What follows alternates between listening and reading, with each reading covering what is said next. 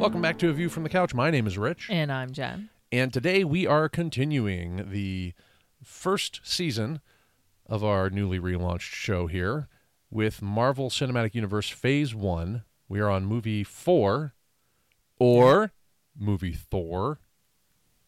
That was bad.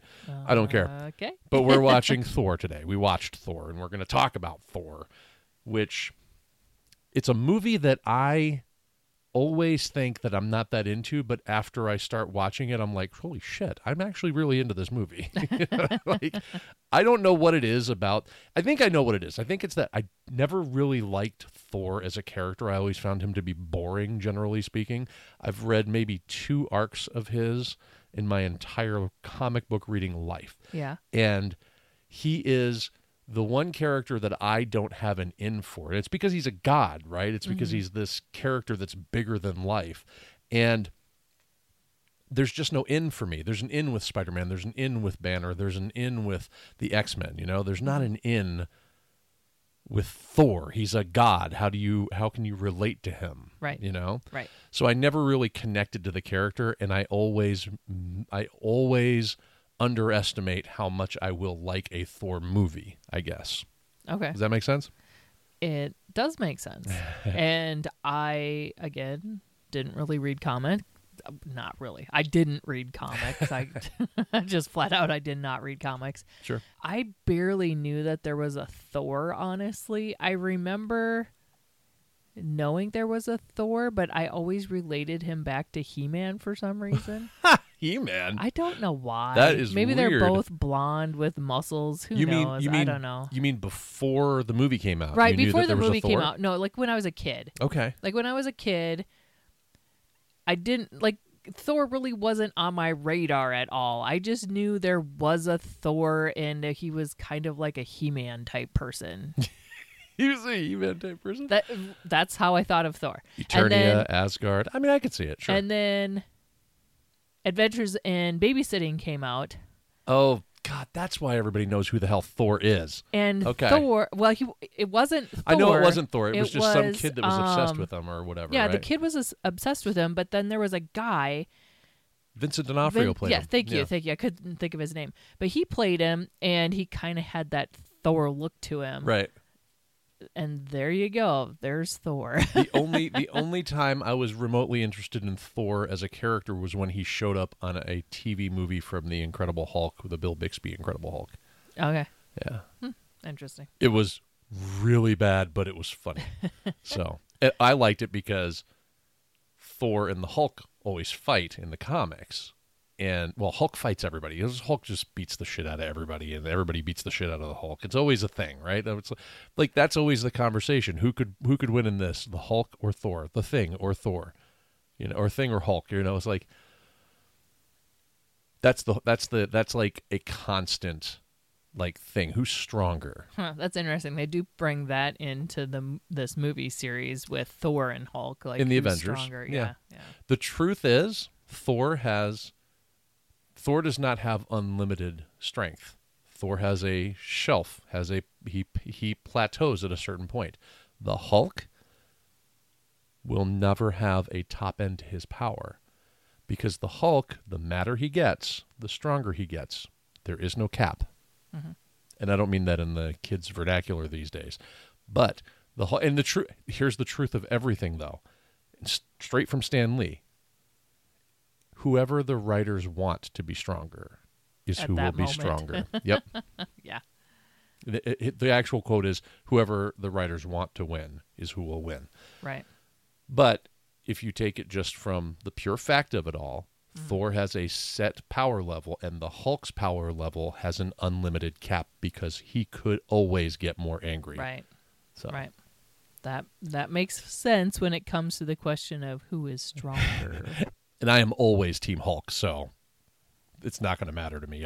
You can present me with whatever quote-unquote scientific evidence you want to present me with, but I will never waver in my whole Hulk is always going to be stronger. Well, that makes sense to me, but that doesn't mean he'll always win, because if you have somebody that can fight smarter than him, strength isn't always the end-all of matches. Absolutely. But Hulk is the strongest one there is. Yeah, that makes sense to me with what you were just said about the anger thing. So, yeah. So you've seen this movie before, obviously. I have. Do you remember times. if you've seen this one in the theater? I don't. I was thinking about it because you keep asking me. And I will continue to ask. The one I do remember for sure that I saw in theaters was Avengers. I remember that. But I feel like at some point in this run-up to it, there was somewhere there I feel like I probably did see something in the theaters. I just don't remember.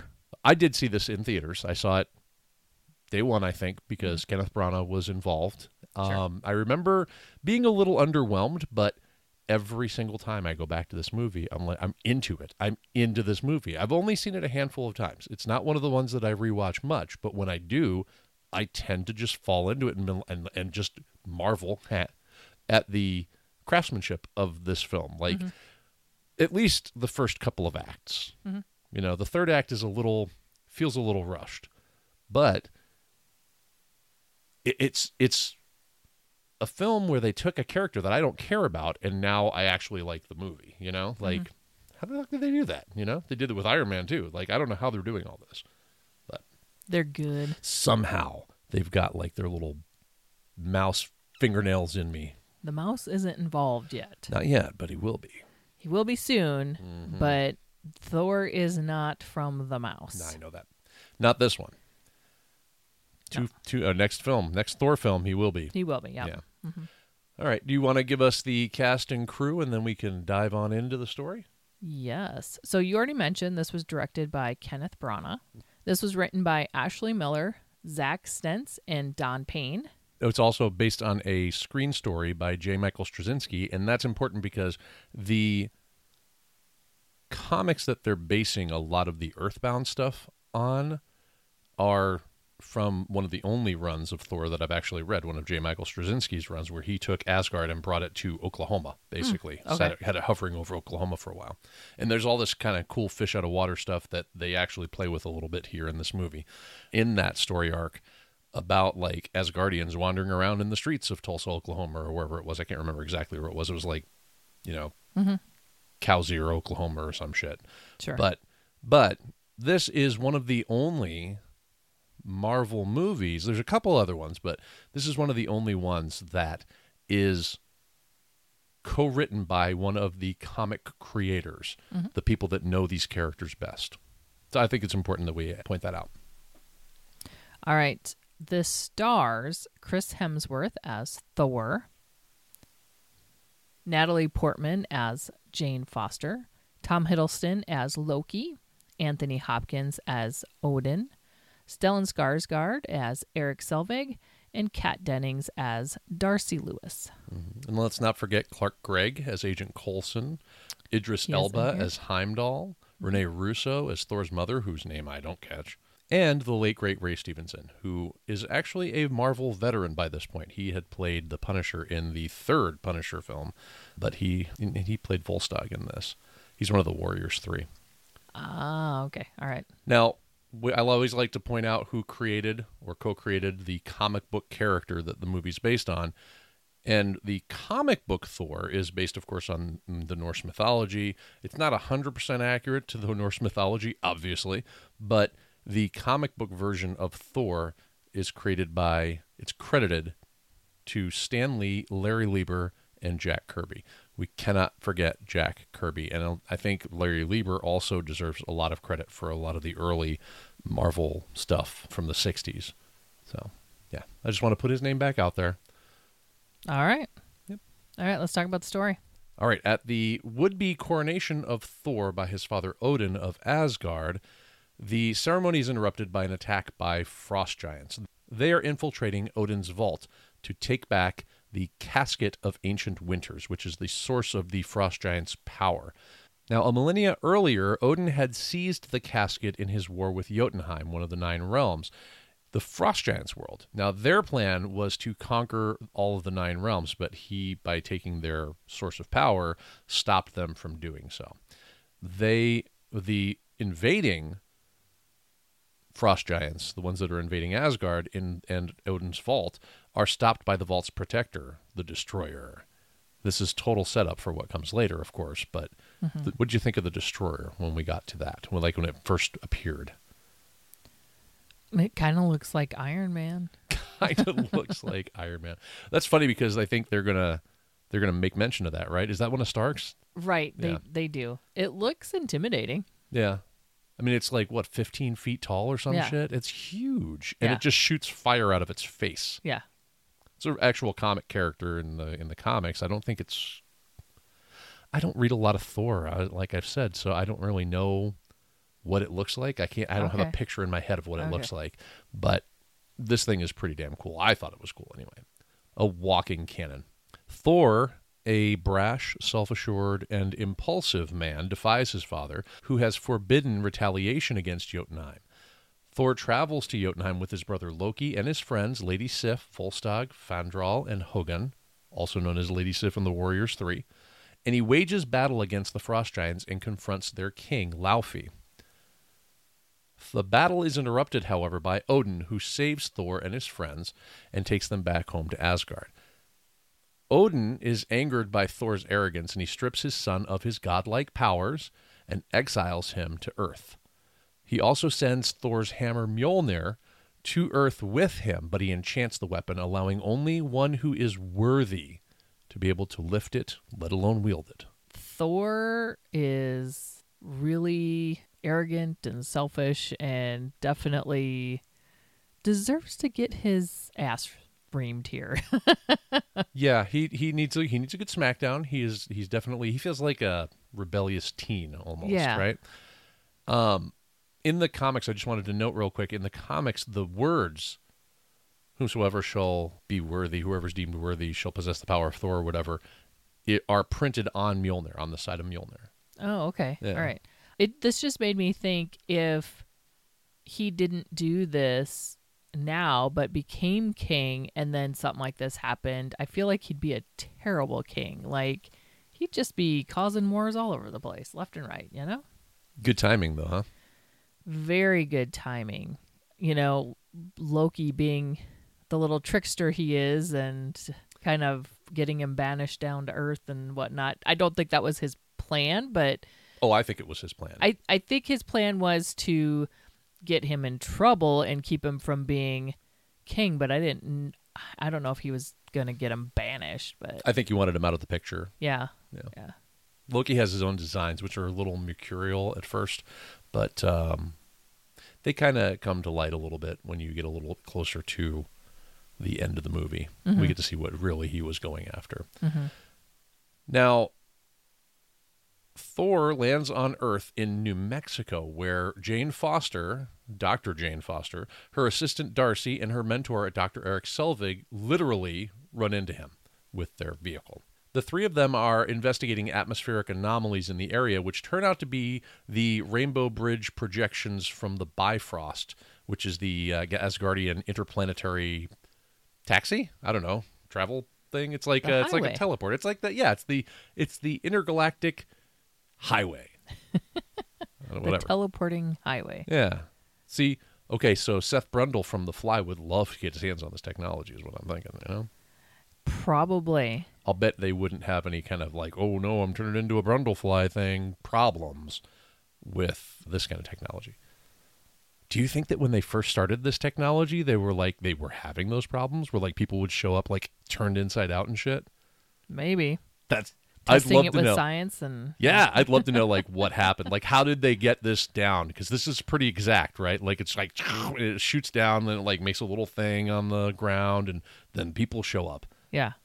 Like, there had to have been trial and error, right? I would think so. They're like sending an elephant, and it shows up as a raccoon or some shit, and it's like, Yeah. the fuck is going on? Because they have to then... It takes them a long time to remake the thing. It's not like they can just, put it up in a month or two, Because they make this Bifrost thing again. They recreate it. Oh, you're for later, but you're jumping ahead to the fact that the Bifrost gets destroyed. Yeah, right. But I'm just saying. So they had to have had some kind of trial and error to get this thing made. Mm-hmm. Hopefully, they kept the plans somewhere. Yeah. No, so it's easy to recreate, maybe. Yeah. You'd think that they would have these laying around. Also, this is the only place we see this. Do they not share their technology with other people? Probably not, which makes me wonder, how did they figure out that it worked? Who's the guinea pigs? Who are the guinea pigs, and how did they send people to other areas, like one of the other realms of the Nine Realm? How did they get there before the Bifrost? You don't see them have a lot of ships, Right? right? No, well, I don't see any ships there. Nope. Not in this movie. Nope. I mean, Thor can fly with his hammer, but that's just there. Yeah, he can fly with his hammer, but he chooses to ride a horse. What's up with that shit? Well, I don't know. Yeah, I don't know either. But anyway, back to the other point. Here's my question about the Bifrost, the technology of the Bifrost. And I know we're getting off track here, but I don't care because that's what we're here for. We're here to get off track. The technology of the Bifrost, they would have had to have sent somebody somewhere. Now, maybe it was localized. Maybe they were like, I'm going to teleport somebody from, my office here where I've got this whole thing set up to, like, the I don't know, fruit market or some shit, right? Let's see if it works. Did they, like, land them on someone? Did somebody get landed on? Did they, like, tell people they were testing this stuff? Or did they just appear out of nowhere and freak out Asgardians as they were doing? Like, I want to know the origins of the Bifrost. I want to know how they got to that. And they were, like, who died along the way?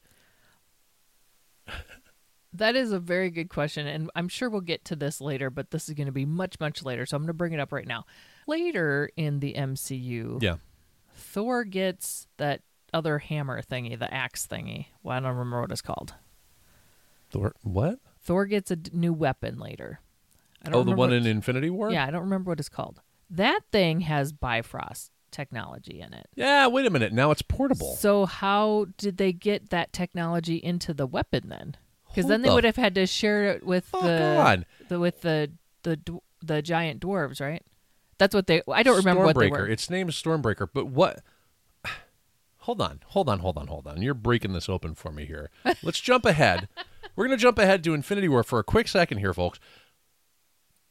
How does Thor suddenly have the ability to travel with the Bifrost via Stormbreaker? I thought it was because of Stormbreaker that he can do that, but I don't understand how. It's made of the same stuff that Mjolnir was made out of. It's forged in the same forge. The only difference is that it's shaped like an axe instead of shaped like a hammer, and it has Groot's tree hand as its hilt. What makes that able to travel via Bifrost, but not Mjolnir? I feel like it is a different weapon because it seemed to me how they were talking is I don't remember the character's name. The space dwarf guy? Yeah, the space dwarf. The giant space dwarf guy? Yeah. That's going to bug me. Anyways, he said something about he had created this new weapon. He's never made it. Blah, blah, blah. I feel like it is a different weapon. How does he have the ability to put Right, that's what my Bifrost question is. I don't understand how he got that technology. Well, I mean, the Asgardians could have given it to him, but I don't understand how you put that into the weapon then. And if it exists that they could do that, why did it take them so long to rebuild the Bifrost?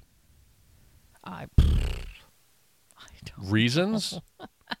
Also, instead of having the Bifrost, why doesn't everybody carry around a hammer with the Bifrost? Well, that's what I'm in saying. It? Like, what? Like, no, I mean, I get it. You don't want just randos being able to, like, teleport to other parts of the Nine Realms, but maybe, like, a select few, like, people that are, like, guardians of the Bifrost. Oh, like cabbies, right? Like, taxi cab people. They're like the Uber drivers of Asgard, right? Mm-hmm. Be like, hey, man, I need to go to Midgard. Okay, that'll be 43 credits. Okay, pay up, and you just shoot them down there. That's fine. Yeah. You can't just give it to everybody because then you got, like, Asgardian, like, meth heads, like, shooting down to Earth to get their next fix and then shooting back to Asgard, right? We can't have that. But I still want to know, if the technology existed that you could put it into a weapon, why did it take them so long to rebuild the Bifrost? I don't know. Because I was confused for a second with this movie because I was like, wait, he could just take his hammer and fly down. And I'm like, oh, wait, no, he can't. That was the other weapon. Uh-huh. So, yeah, I had to think through that in my head this time for some reason. It was like, wait a minute. I think we're tapping into things that maybe I need to be not tapping into, because otherwise my head's going to like just pull at these threads for a while, and I can't deal with that. So anyway, let's go. Okay, let's shoot back into 2011 let's go back to here. This movie. Let's talk about this movie. We're going to deal with the Bifrost soon enough. Anyway, so nearby where Thor lands, the locals have discovered Mjolnir and are trying to lift it as a sort of game. They're like these strongmen guys coming over to like pull the thing and try and figure. I really love this scene. I think this scene is pretty fucking hysterical. Yeah. Like, this is exactly what people in a small town would try and do, right? Oh, heck yeah. They'd be like, what? You can't lift it? I'll bet I can do it. And then they'd go out there and try and lift it. And then they're in their trucks drinking beer, watching the show. Yeah. 100%. This is exactly what they would do. SHIELD agent Phil Coulson then arrives with his team, which we already knew. We saw this in the one-shot from the last episode that we talked about. He arrives with his team, and he quarantines the area, and he also confiscates Jane Foster's research on the atmospheric disturbances.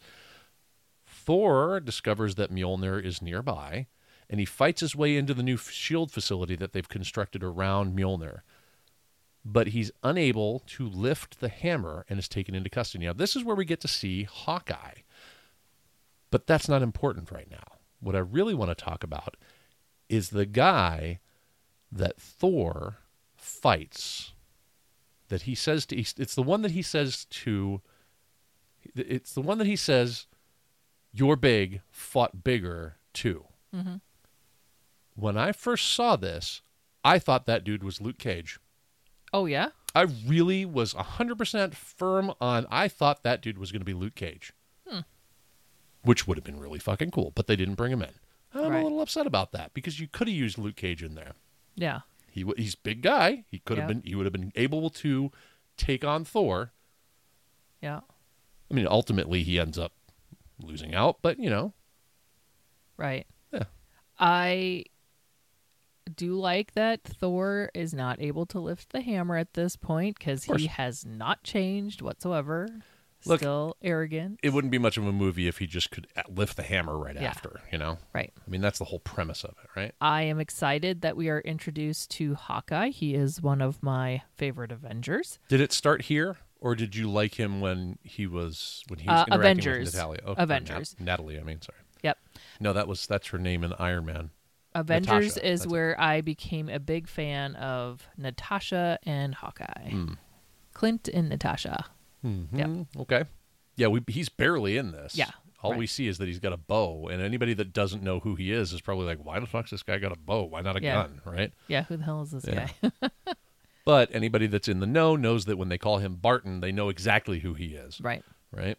So Eric Selvig convinces S.H.I.E.L.D. to let Thor go by telling him that Thor is his friend Don Blake, who has a problem with alcohol.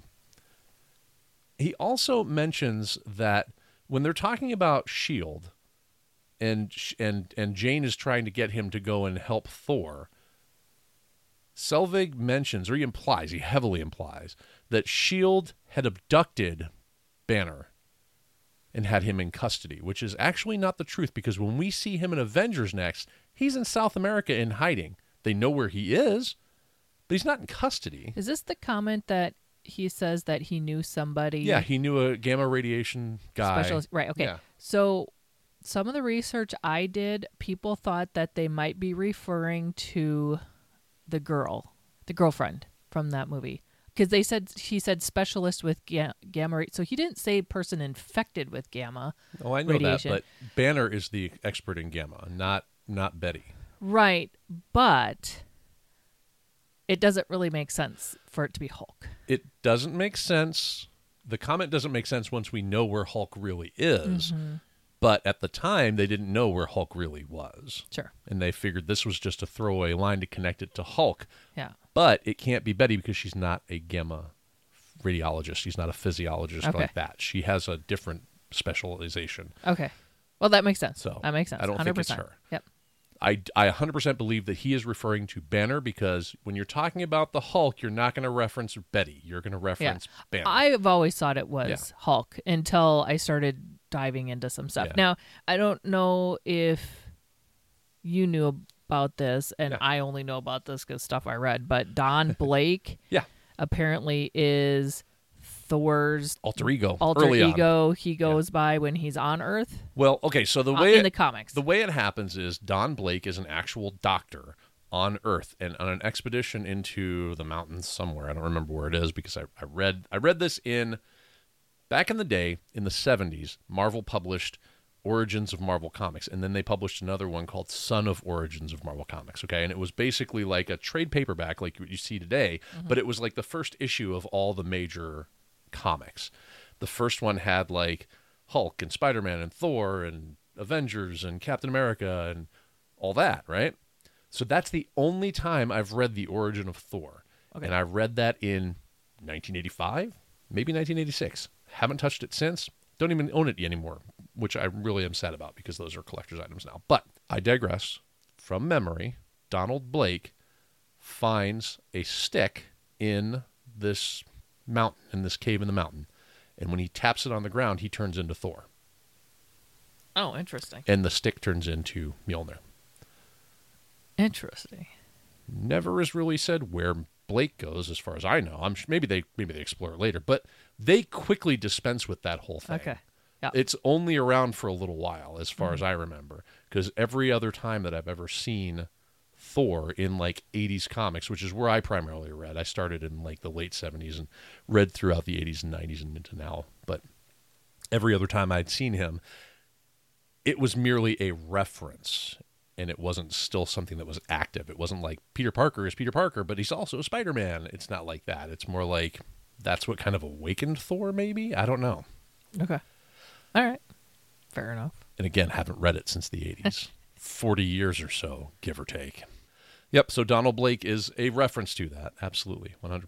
So once Thor kind of resigns himself to the idea that he's trapped on Earth, he's accepting his exile, he starts to grow closer to Jane, and he learns more about his new surroundings. And this is where we get the reference to, like, the 9 realms. He's kind of sketching out what the 9 realms look like, and where everything is, and he's kind of explaining to Jane all of this stuff, and they kind of fall asleep under the stars, and they're falling in love. Oh, they got to make it a love story.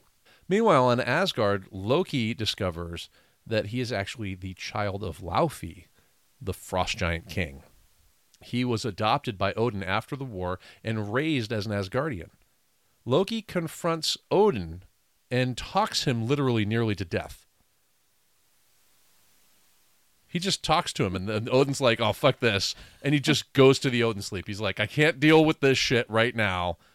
I'm going into the Odin sleep. Has Miles ever talked to you that much where you're like, I'm just going to fall asleep here? Look, as a parent, I've been there. The kid's going on about something, and you're just like, oh, my God. Oh, I love him, so I'm going to listen, but I'm just going to fall asleep. I pretend to sleep, maybe he'll leave. I'm kidding. I would never do that to my child. But that's what Odin does. Like, I think he like falls asleep to see if like Loki will leave. Like, that's the only reason. There's nothing else that leads up to it, like showing that he's strained or anything like that, right? Yep. This is what I'm talking about. When you get to the later part of this film, some stuff doesn't make any fucking sense, and that is a big thing. Like, what? Just Loki talking him into the Odin sleep makes no fucking sense to me. None. He's the most powerful Asgardian. So there is a deleted scene that might help make sense why Odin checked out like this. Why did he check out? So just noped the fuck out. before this, he had another confrontation with Frigga. She came... That's his wife, right? Yeah, that's the wife. She came at him and was pissed off that he banished Thor. Like, she was very mad, and she's yelling at him and stuff. Okay. And this happened, I don't know timeline, how far before this. Well, it had to have happened at least a little bit before this, because it was Thor a little was before. banished first, yeah. So if Thor got banished, Frigga gets pissed, then Loki finds out and it confronts him too. And so I feel like there's like a lot of stress here, but we don't really see that because they cut that whole Frigga part out. of there. Who made the executive decision to cut that scene out? Did it just slow things down too much? Is that what's going on or what? I felt like it did a little bit. I feel like they could have maybe done this scene, but maybe cut it down a little bit because there was a lot of extra stuff going on. Was it a long deleted scene? I haven't seen it. Is it a long deleted scene? No, not really. So how much could it really have dragged the story too much? I don't know. And this movie isn't one of the longer movies already. They could have left it in. There is one scene that was cut that was right before Thor's coronation. It was Thor and Loki, and they were kind of standing there talking, and you could tell Thor's kind of nervous, and Loki's kind of joking with him, and Loki's being mean to one of the servants. That one goes on a long time. I see why that one got cut, but the part that I really liked about that deleted scene is you see how Loki is kind of dismissive of other people and his brother, but Thor really cares about Loki. Like, he is fond of Loki, and you get that in that scene. So I feel like that's an important scene that was maybe cut, but I understand why it was cut because it was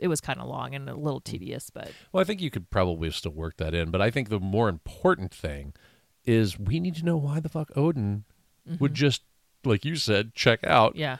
Like, just because Loki's because it comes off like Loki just talks him into sleeping. Right. And that's what they presented to us. So that is actually the story. Yeah. So canonically, Loki talked him into the Odin sleep. Yes. So that's what we got going on Yep. here. Absolutely. This is where I like that. I sort of like, it's a problem for me. It doesn't make any fucking sense. I get it, though. I mean, I've listened to some people talk, and I've wanted to go to sleep. Are you talking about me? Well, not just you. Not just me? Wow. Anybody that wants to do a podcast with me can apply on viewfromthecouch.com. Love you, honey. Taking new applications. All right, let's go. Rude. All right, so after Loki talks Odin half to death, he takes the throne and he calls Laufey on the space phone. And he offers him a chance to kill Odin and take back the Casket of Ancient Winters, which I love the name of that thing, the Casket of Ancient Winters. Now, the power of this thing is to basically deep freeze whatever you point it at, right? Yeah. Like, it said that it could, like, within the MCU mythology, this thing could actually, like, deep freeze an entire fucking planet if it needed, if they could wield it at it. So, like, this thing's extremely powerful, but I love the name, the Casket of Ancient Winters. I think it sounds like I love something, the name so much that I forgot it. It sounds like something Indiana Jones would go looking for. If Indiana Jones went looking for something like this and he ended up traveling back into... Oh, shit. Well, all right. God damn it. Anyway, so... meanwhile, the Warriors 3, Lady Sif and the Warriors 3 decide to return Thor from exile and overthrow his brother. They convince Heimdall, the keeper of the Bifrost, who earlier, for some reason, they called him that guard. They didn't refer to him as Heimdall. They know who he is. Yeah. They were like, I don't know how Loki got him past that guard. That guard? It's fucking Heimdall. Yeah. Why would they call him that guard? Or are they referring to someone else? I don't know. What other guard could there be? They came in on the Bifrost, right? Well, There's one guy. It is that Unless guy there's a because rotation. Heimdall does say, I want to know how they got past me. Okay, so why did they call him that guard? Do they just not know who he is? They're just Or like, are oh, it's they that dude being that's there. completely disrespectful. Like, they know, Yeah. but they're not going to They're say. like, we're not going to name him because he let it happen. Fuck that guy. But let's go see if we can help us. Right. I don't know. But either way, it just seemed weird that they would call him that guard, and then later they're going to go and ask him for help. But anyway, they convince Heimdall to abandon his station so that they can travel to Earth. Now, what I really like about this is that Heimdall is still loyal to the throne. He says, I cannot participate in this. And he walks away. He's I'm like, not going to stop it, later. And he takes off. but I can't allow it. Right. But I'm not going to stop it. Right. Yeah. The Warriors find Thor in New Mexico, but they were followed by the Destroyer, who was sent by Loki. They're defeated by the Destroyer, and the powerless Thor appeals to his brother via the Destroyer to leave the people of the town here in New Mexico, which is unnamed. Did they name this town? I don't remember. Cowsier, New Mexico. That's what I'm going to call it. Cowsier, New Mexico. He tries to convince Loki to leave these people alone and take him as a sacrifice instead. Now, keep in mind that he is mortal at this point. Mm-hmm. Does he know that he's doesn't sacrificing have his god himself? powers anymore. Yeah. Do you think he knows that he's sacrificing himself by this? Yes. You think so? Yes, because he told the other warriors that he's not going to be of any help. He doesn't have his powers anymore. Right. He just says that he can. He says that he can help get people away from the place. Right. So he was going to help But do you think evacuate. that he knows that the destroyer's going to attack him like that?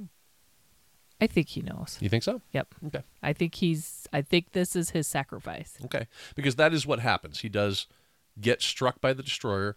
The destroyer almost kills him. And this sacrificial act activates Mjolnir. And the thing that I have a problem with this is that you're supposed to lift it. It's not supposed to just be attracted to whoever does something selfless. Right? The incantation is whomever holds this hammer, if they're worthy, will possess the power of Thor. Right? Well, I think in later movies, we do see where he calls it to him at times. But he didn't actively call this to himself. It just was No. like, oh, he did a sacrifice. Now we got to go to him. Well, that was the second part of the whisper that we didn't get to hear. Did he whisper further? I don't remember No. him whispering further. No, I'm just... What was he speaking in Asgardian? And it just said something. It's like, my name is James, but it's spelled R-I-C-H, right? Is Yeah. that it? Yeah, no, I don't think that's it. I think this is just a misstep in the story. Like, why would Mjolnir just go to him? That would mean that anybody that sacrifices themselves for any reason would have Mjolnir go to them. Yeah, but they had the whole hammer all covered up, so they couldn't have this battle with the destroyer right by the hammer for him to, like, fall and put his hand on it accidentally. So had to get to him somehow. I'm so glad you didn't write this movie. Fall and accidentally touch the hammer. Oh, it moved. It's mine now. Oh. I'm just saying that they couldn't do that.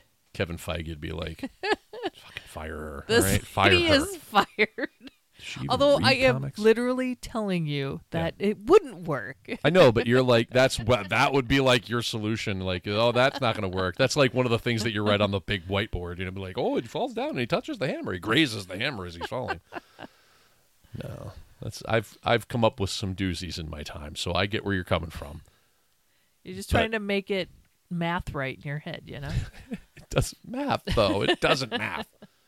I'm okay with it. This Fine. does not bother I'll let me. it go. I'm going to let So- it go. I'm letting it go, but I just am pointing it out because it doesn't make sense. It doesn't make sense, but I love the moment of the hammer is back in his hand, and now he is back to being Thor. Yeah, and all of his The armor comes back on. godlike Yeah. human, non-human creature that we have here, I guess. I like this whole scene here. It flies back in his hand, and it's like a powerful moment. We now have Thor back with his godlike powers, and it's kind of cool. Okay. It looks cool. Yeah, okay, but looks cool doesn't make everything. No. It doesn't make sense. It's fine. I'm going to let it go. I'm letting it go. But this is where I'm talking about. Like, this is the third act that I'm talking about where shit just stops making sense. Like, why did Odin just get talked to sleep? Why does Thor's hammer go to him when it should just go to whoever makes a sacrifice if that's the case? It doesn't make sense. Well, we've already established I understand the whole Odin thing, and the second part looks cool. So We only understand moving the on. Odin thing by shit that they took out of the movie. Put it back. Anyway. So Thor defeats the destroyer before kissing Jane and leaving for Asgard to confront Loki, and he vows to return to Jane when he's done. On Asgard, Loki turns on Laufey, who is about to kill Odin. He kills Laufey. Loki kills Laufey. And is Now, is that supposed to be his dad?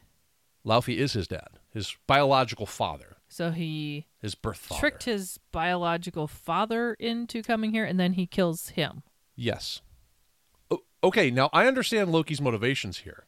He's embarrassed by what he is. He wants to be accepted by the father that he grew up with. The way that he can do that is to excise that part of him, that entire universe over there. That whole bit of Jotunheim can go away. Mm-hmm. Right? Yeah. But the problem is, Loki literally just watched Odin banish Thor for trying to do the same thing, just in a different way. Yeah. Why does Loki think that this is going to work? Well, I think he's going to go with the story of, I don't know, he just showed up here and I killed him. But then that's not enough. Even that is not going to be enough for Odin to be like, okay, let's wipe all the frost giants out. Because that's what Loki's intent is. Oh, that part I don't know about. I just, the part with the dude dying in the Odin's chamber, I guess. Well, he kills Laufey, and he gets confronted by Thor. Loki reveals then to Thor that he plans to destroy Jotunheim with the Bifrost. He's going to take the Bifrost and turn its power onto Jotunheim. How? And just wipe it away. Well, you've seen it. You've seen what it does, right? It's a destructive force, and if it only lasts for a second, it'll transport people. But I think what he's getting at is that it rips space and time to get people places. Oh, okay. They don't mention it, which is, again, another problem. I get where they're going with it. Okay. But the problem is they don't explain how you're going to actually do that.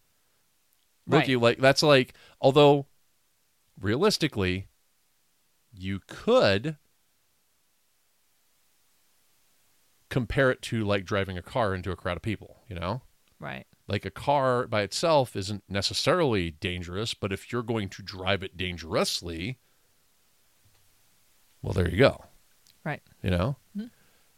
So I think that the Bifrost, if wielded improperly, could cause damage, could destroy something, but they don't explain how that's going to happen. Mm-hmm. My understanding of the Bifrost is that it rips space and time and allows travel from place to place. So that is my extrapolation, really. I mean, I don't know for sure that that's the case.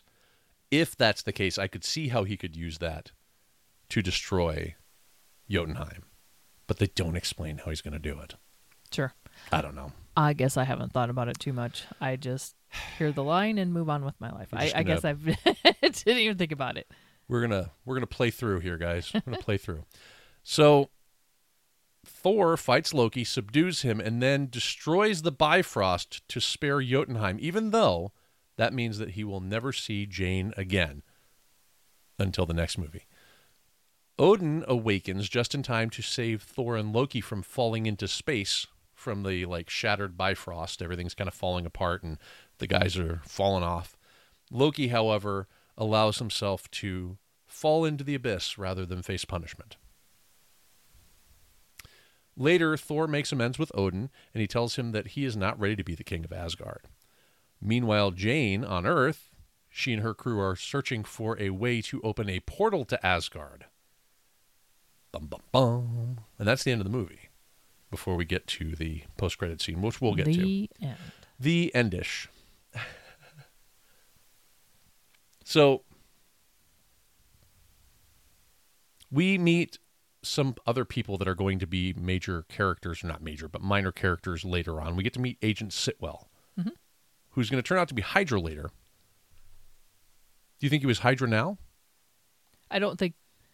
I think. No, I yes. mean, canonically. Do you think that he was supposed to be Hydra at this point? No. You think he was turned to Hydra later? Yeah, I think it's another one of those where. Okay. No, I'm not saying they knew he was going to be Hydra at this point that they were making this film. I'm saying when you look at the whole storyline, are we meant to, after having watched everything and knowing where he's going to be, is Jasper Sitwell an agent of Hydra, a double agent, as of right this moment during Thor? 100% yes. You think so? Yes. Okay. I do. I think so too, because I think that whole thing with Hydra only works if they've been entrenched for a while, because the way that they talk about it, they're like, we've always been within this SHIELD organization. So they've been recruiting people all the way up through, right? Before we get to, what was that? Was that Winter Soldier that we find out about the Hydra stuff? I think that's Winter Soldier. Yeah, I think Makes so. sense because that's a Captain America thing. But I think it's interesting that we get to see characters like that. And at the time that we were watching it the first time, we didn't know. Nobody knew, not even the people that were writing it, like you were going to try and say there. But going back and rewatching it and getting to see these characters and going, oh yeah, okay. Like, you're not necessarily looking for something that's a tell, because there wouldn't be a tell. The writers didn't know that that's where his character was going to progress. But you yourself are like, oh, see, he's bad guy this whole time. Well, he's over here trying to like help out with things. He's a fucking bad guy over here, right? Right. Yeah. Right. I like that. That's one of the things that I do like about the MCU, is that going back, you're going to see things in that timeline that weren't yet established, but you can backfeed them Right. into the timeline. You know. Yep. I think that's cool, and I think that we get that a lot with Star Wars stuff too. You know. Especially because the prequels and things like that all kind of backfill stuff and put things in there that were there before, quote unquote, right? Yep. Yeah, I think that's cool stuff. So, do you have any additional notes or alternate castings, things like that? I do have a few. All right, so Kenneth Branagh, he had a lot of different angles that he filmed. I don't know if you noticed that, like coming in on different things, and there was like different angles. He did that because he wanted it to look Dutch like angles. a comic book with all their different angles and stuff. So he was trying to represent comic book panels, you know, when you have their different. Okay, but stuff like see, that. to someone like me who's watching a film, I mean, if I'm thinking about it as a comic book, sure. If you present something that sets it as a comic book, sure. But like a Dutch angle has a very specific like use in film, and there's a lot of that in this, you know? So it felt overused to me. You know what I mean? Sure. I don't know. I did notice it. I noticed all the angles and the way that the camera was kind of canted and off kilter a little bit. But remember, in comics, more often than not, they're squares or rectangles. They're not tilted all the time. There's a couple of times here and there. Right. But for the majority of stuff is squares or rectangles depicting the action. You know? So this doesn't evoke comic book to me. This evokes someone who doesn't read comic books, maybe, trying to make comic books. If you want to see how you can actually frame a movie to look like comics, watch Ang Lee's Hulk from 2003. That dude had it right. He made it look like there were comic book panels on the screen. And I knew exactly what he was doing. Fair enough. Yeah. Fair enough. Yep. All right, alternate casting. Yeah. For Thor, we have Liam Hemsworth. Apparently, it was down to Liam and Chris. Sibling rivalry, anyone? Yeah. You think Liam's all pissed off that Chris got it? Who knows? But I am glad that Chris got it because Are you just still pissed off about Liam doing Miley wrong? kinda. Anyways, I just think Chris has the better acting ability for Thor. I mean, you've got to have you don't have to, but he can do the more serious Thor, and then he can also do kind of the comedy Thor. I don't like the too much comedy Thor, but you know what I mean. I like it when he's got that balance. And I haven't really seen Liam do anything in comedy, and maybe he's got a movie out there I just haven't seen. But I don't know. I think Chris was the better choice. Other people that were looked at: Alexander Skarsgård, Interesting. Channing Tatum, Makes sense. Paul Levesque, who Never is heard a of wrestler, WWE wrestler. Oh, God. Thank God they didn't go that Please route. Don't do that. Look, just because you're a wrestler doesn't mean you're an actor. Just because you can perform one thing doesn't mean you can create a character. I'm sorry. You can't. It's not the same thing. Yeah, I'm glad they Not didn't the go same that route. thing.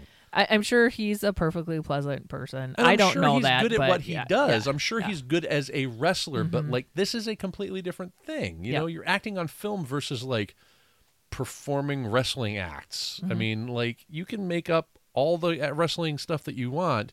You're not creating a character and diving into it. We're going to know that you're kind of being a fraud with that, you know? Right, Like we'll right. know. And the last one is Daniel Craig.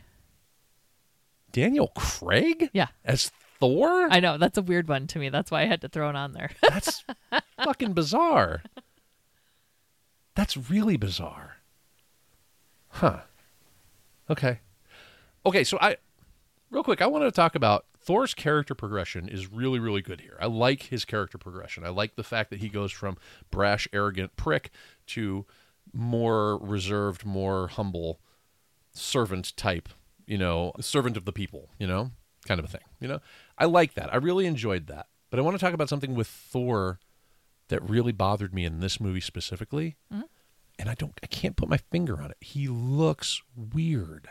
They bleached his eyebrows and beard and like hair and stuff. And Okay. it's a choice that Kevin Feige later says they shouldn't have done, and You're they damn don't. right. And they don't do it later. He looks like some sort of weird, like half albino something or other. Yep. Like he really looks freaky and weird. And that's because it's not his natural hair color, and so it doesn't go right. Especially in certain lights, like when they have him caught at S.H.I.E.L.D., or at that little S.H.I.E.L.D. facility around Mjolnir, and he's under those harsh lights, it really is glaring there, where it's like, man, he looks like they painted his face, or painted his like eyebrows and beard onto his face, you know?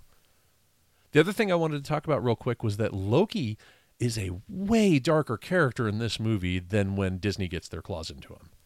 Oh, yeah. He is so fucking dark in here. Dude's killing people left and right, and he's like machinations, just like willing to kill his brother. Yeah. To serve whatever it is he wants to do. Yep. Like, it's fucking dark, dude. Like, that dude is dark. Yeah. Yeah. There are definitely some compelling scenes in this movie. Like when Thor goes to try and lift Mjolnir, that whole scene is very compelling. In the rain, when he's trying to lift it, and just that despair, knowing that he's not worthy. Like, I felt that. Like, you know what I mean? Yeah. I really kind of felt that. And one last thing that I want to point out is that the Destroyer is just me in Fortnite. When I'm playing Fortnite, I just blow things up and burn things. That's what I like to do in Fortnite. That's my hobby. When I'm playing Fortnite, it annoys Miles to no end. But Paul and I were playing Fortnite the other night, and all we did was go around destroying shit. Just for fun. Like, we're not even here to win. We're just here to fuck shit up. And that's what the Destroyer reminded me of. I was like, that dude looks like a guy that would just blow up gas stations in Fortnite. And that's me. I related to the Destroyer on a molecular level, you know? Do we want to talk about the one-shot that was included on the physical release of Thor back in 2012? Yeah, let's do that, and then let's talk about our cameos. All right. The one-shot that came out for here is actually tied to Iron Man 2, which is weird. I know. It's called The Consultant, and basically what we have is Sitwell and Coulson in a restaurant debating the Avenger Initiative's desire to have Emil Blonsky from The Incredible Hulk, the Abomination, on the Avengers. They go they want him to be on the Avengers because they don't trust Banner. They want to pin everything that happened in Harlem on Banner and use the Abomination because, mainly, I think, because Ross has the Abomination in custody. This whole thing is a lead up to Stark showing up to talk to Ross. Now, the reason that they sent Stark is because Coulson knows they can't have the Abomination on the Avengers. So they send Stark to talk to Ross because they know that Stark, Tony, is going to piss off the general, and the general's going to say no. So they sent Tony there to try and recruit the Abomination from Ross, and Ross was like, fuck you, get out of my bar. So Tony bought the bar and had it bulldozed the next day.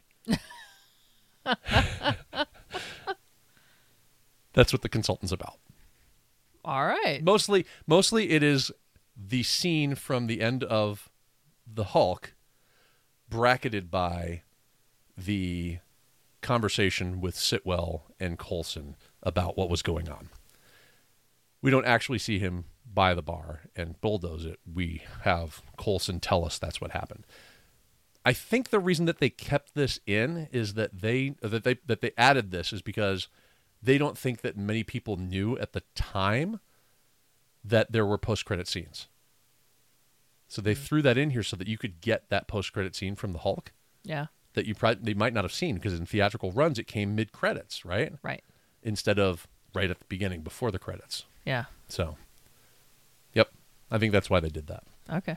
But yeah, The Consultant is the one that popped up there. So. Okay. All right. Alrighty. All right, we have a couple cameos this time. Okay. So we normally talk about Stan Lee. He's in all of these movies that we're talking about this season here. Stan Lee is the truck driver who attempts to tow Mjolnir. How do you say that? Mjolnir? Mjolnir. Mjolnir? Mjolnir. Mjolnir. Mjolnir out of the crater when it landed, and like the back half of his truck comes off. Yeah, it pulls That's the bed out him. of the truck. Yeah, yep.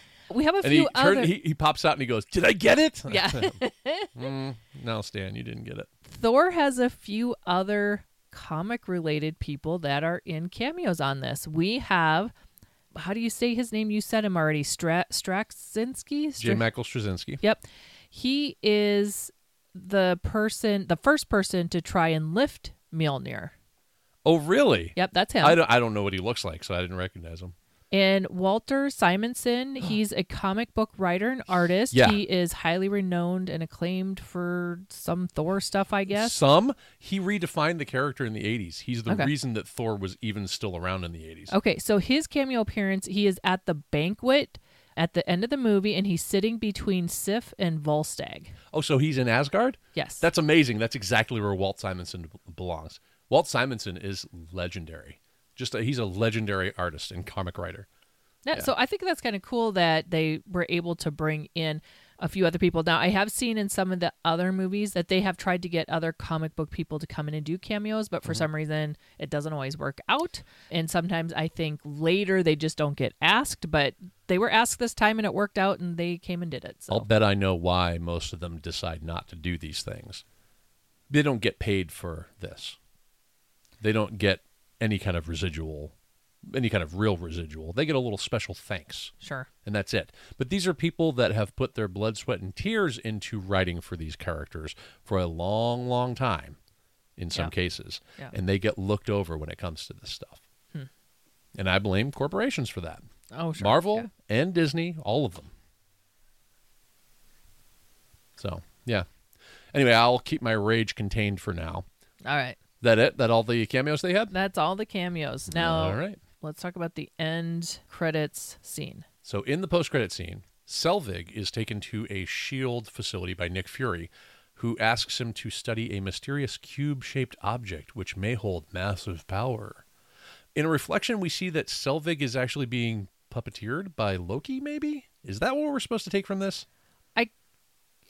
I kind of took it at that, but then I also wondered, is Loki like Just lurking around?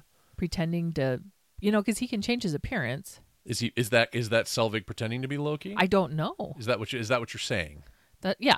Oh, okay. Loki pretending to be Selvig. Yeah. Well, Maybe. I don't know. But here's my confusion here now. Okay, this is another one of those things that doesn't make sense to me because we're going to find out later that Selvig is going to be working for S.H.I.E.L.D. Loki's going to show up in Avengers. We'll talk about this in a couple movies. And he's going to hit him with that Loki pokey stick, as Kevin Smith says, and turn him to one of his servants. Mm-hmm. What's going on here? Is he being puppeteered? Is he just Loki in disguise? Is Loki just hanging around and kind of suggesting that Selvig give it a look? I'm very reassured that you don't understand this either, because I wasn't really sure what I was supposed to be seeing there, other than Loki is somehow involved with this on Earth, but I don't know how. Okay, so where I landed on it was that Loki is influencing Selvig to agree to take a look at the Tesseract, which is what this is going to turn out to be. He's puppeteering him by suggestion, by saying, hey, we're going to do that. Go ahead, do that, right? So that he's in position that by the time we get to Avengers, he can take control of him fully once he has that power. Mm-hmm. That's my take. Okay. But I don't know if that's true, and it's not very clear that that's what's going on. Okay. So makes sense. Yeah. So that's the end credit scene. Anything else you want to add before we do our ratings? No, I think I've gotten through my notes. All right, let's do our ratings out of 5. Jen, where do you stand? Where do you stand on Thor? All right, I think I'm gonna go with a 3.5. Okay. Okay. I like this more than Iron Man 2. Okay. But I don't like it as much as Iron Man and Hulk. Okay. The Incredible Hulk. Fair. So I'm kind of in between the two. I enjoyed the story. Sure. Yeah. I like this introduction to Thor and Loki.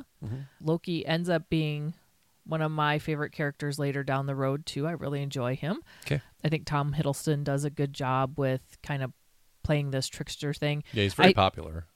He is. I enjoy the Loki TV series too. I'm kind of a fan. Sure. I like it. Sure.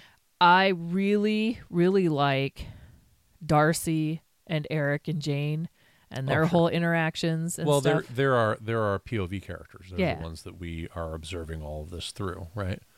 Darcy's funny. Yeah. I like Kat Dennings. She's pretty good. Is she from one of those shows that you watch? She was in 3 Pizza shows or something. Or it was whatever? called Two Broke Girls. Two Broke Girls. That's what. And I think I watched the first couple seasons. I didn't watch it after that because I think we stopped having live TV. but yeah, I think she was in that. Okay. I was unfamiliar with her until this movie, so I had no idea who she was. Okay. She plays basically the same character in both, so I don't know if that's just how she is or what, but she may not be playing a character is what you're saying.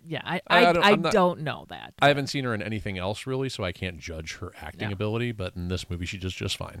Right. You mentioned already, I think one of my favorite scenes is when Thor fights his way through that shield containment area and he gets to Mjolnir and is trying to pick it up and it's raining and he can't. And I think that's such a cool scene. Mm-hmm. I love it a lot. It's one of my favorite in this movie. I also enjoyed the bar scene with Eric and Thor, and they're just kind of talking about the beer drinking and like the competition thing. I like a lot of things about this movie. I get where you're going with that confusing stuff at the end. 100% get that. I still enjoy the movie. I'm not really sure why I don't like it as much as the other two, just that I just don't. I don't enjoy it as much as those other two. But I can't put my finger on it yet. Maybe someday I will. Maybe someday I won't. And it's just how it is. That's how I am. All right. How about you? I'm going to give this one a solid 2.5 as well. It's slightly better than Iron Man 2, but it's still just a middle of the road kind of movie for me. I do underrate it quite a bit in my head, but I'm still into it while I'm watching it. It feels like one of those ones that I'm not going to rewatch a lot, especially because it has so many problems in the third act. Like, I mean, I know it has other problems, but I think the third act is where they're really glaring. Things don't line up. Things don't make a whole lot of sense. And I think for that, if they had a tighter third act, if they had more, if we could figure out why Loki's able to talk Odin to sleep, I think that might even give it an extra star. I might have given it 3 stars, but I think I've got to put it right in that middle of the road spot for me. It's not a bad movie, not a great movie, middle of the road movie, just fine. All right. Yeah. Fair enough. All right. Next week, though, we're going to be talking about Captain America, the First Avenger.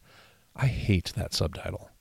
Why don't they just call it Captain America? Everything else was Thor, Incredible Hulk, Iron Man 2. I mean, yeah, you could save the subtitling for later. Just Captain America. This is our introduction. Like, we know the Avengers are coming Captain by this America. point, dude. Like, just say Captain America, and then we'll talk about the Avengers. Yeah, they've been dropping the Avengers all the way through now. We already know. We know. Yeah, whatever. Anyway, so next week right here on the couch, Steve Rogers, Captain America himself. Thank you for listening, everyone. You've been listening to A View from the Couch, a Space Moose Media podcast. You can interact with our hosts on Twitter by going to twitter.com/view_couch. You can also email us at aviewfromthecouch@yahoo.com. If you've enjoyed this episode, please help us get noticed by leaving a 5-star review on Apple Podcasts or the podcast platform of your choice. Thanks for listening.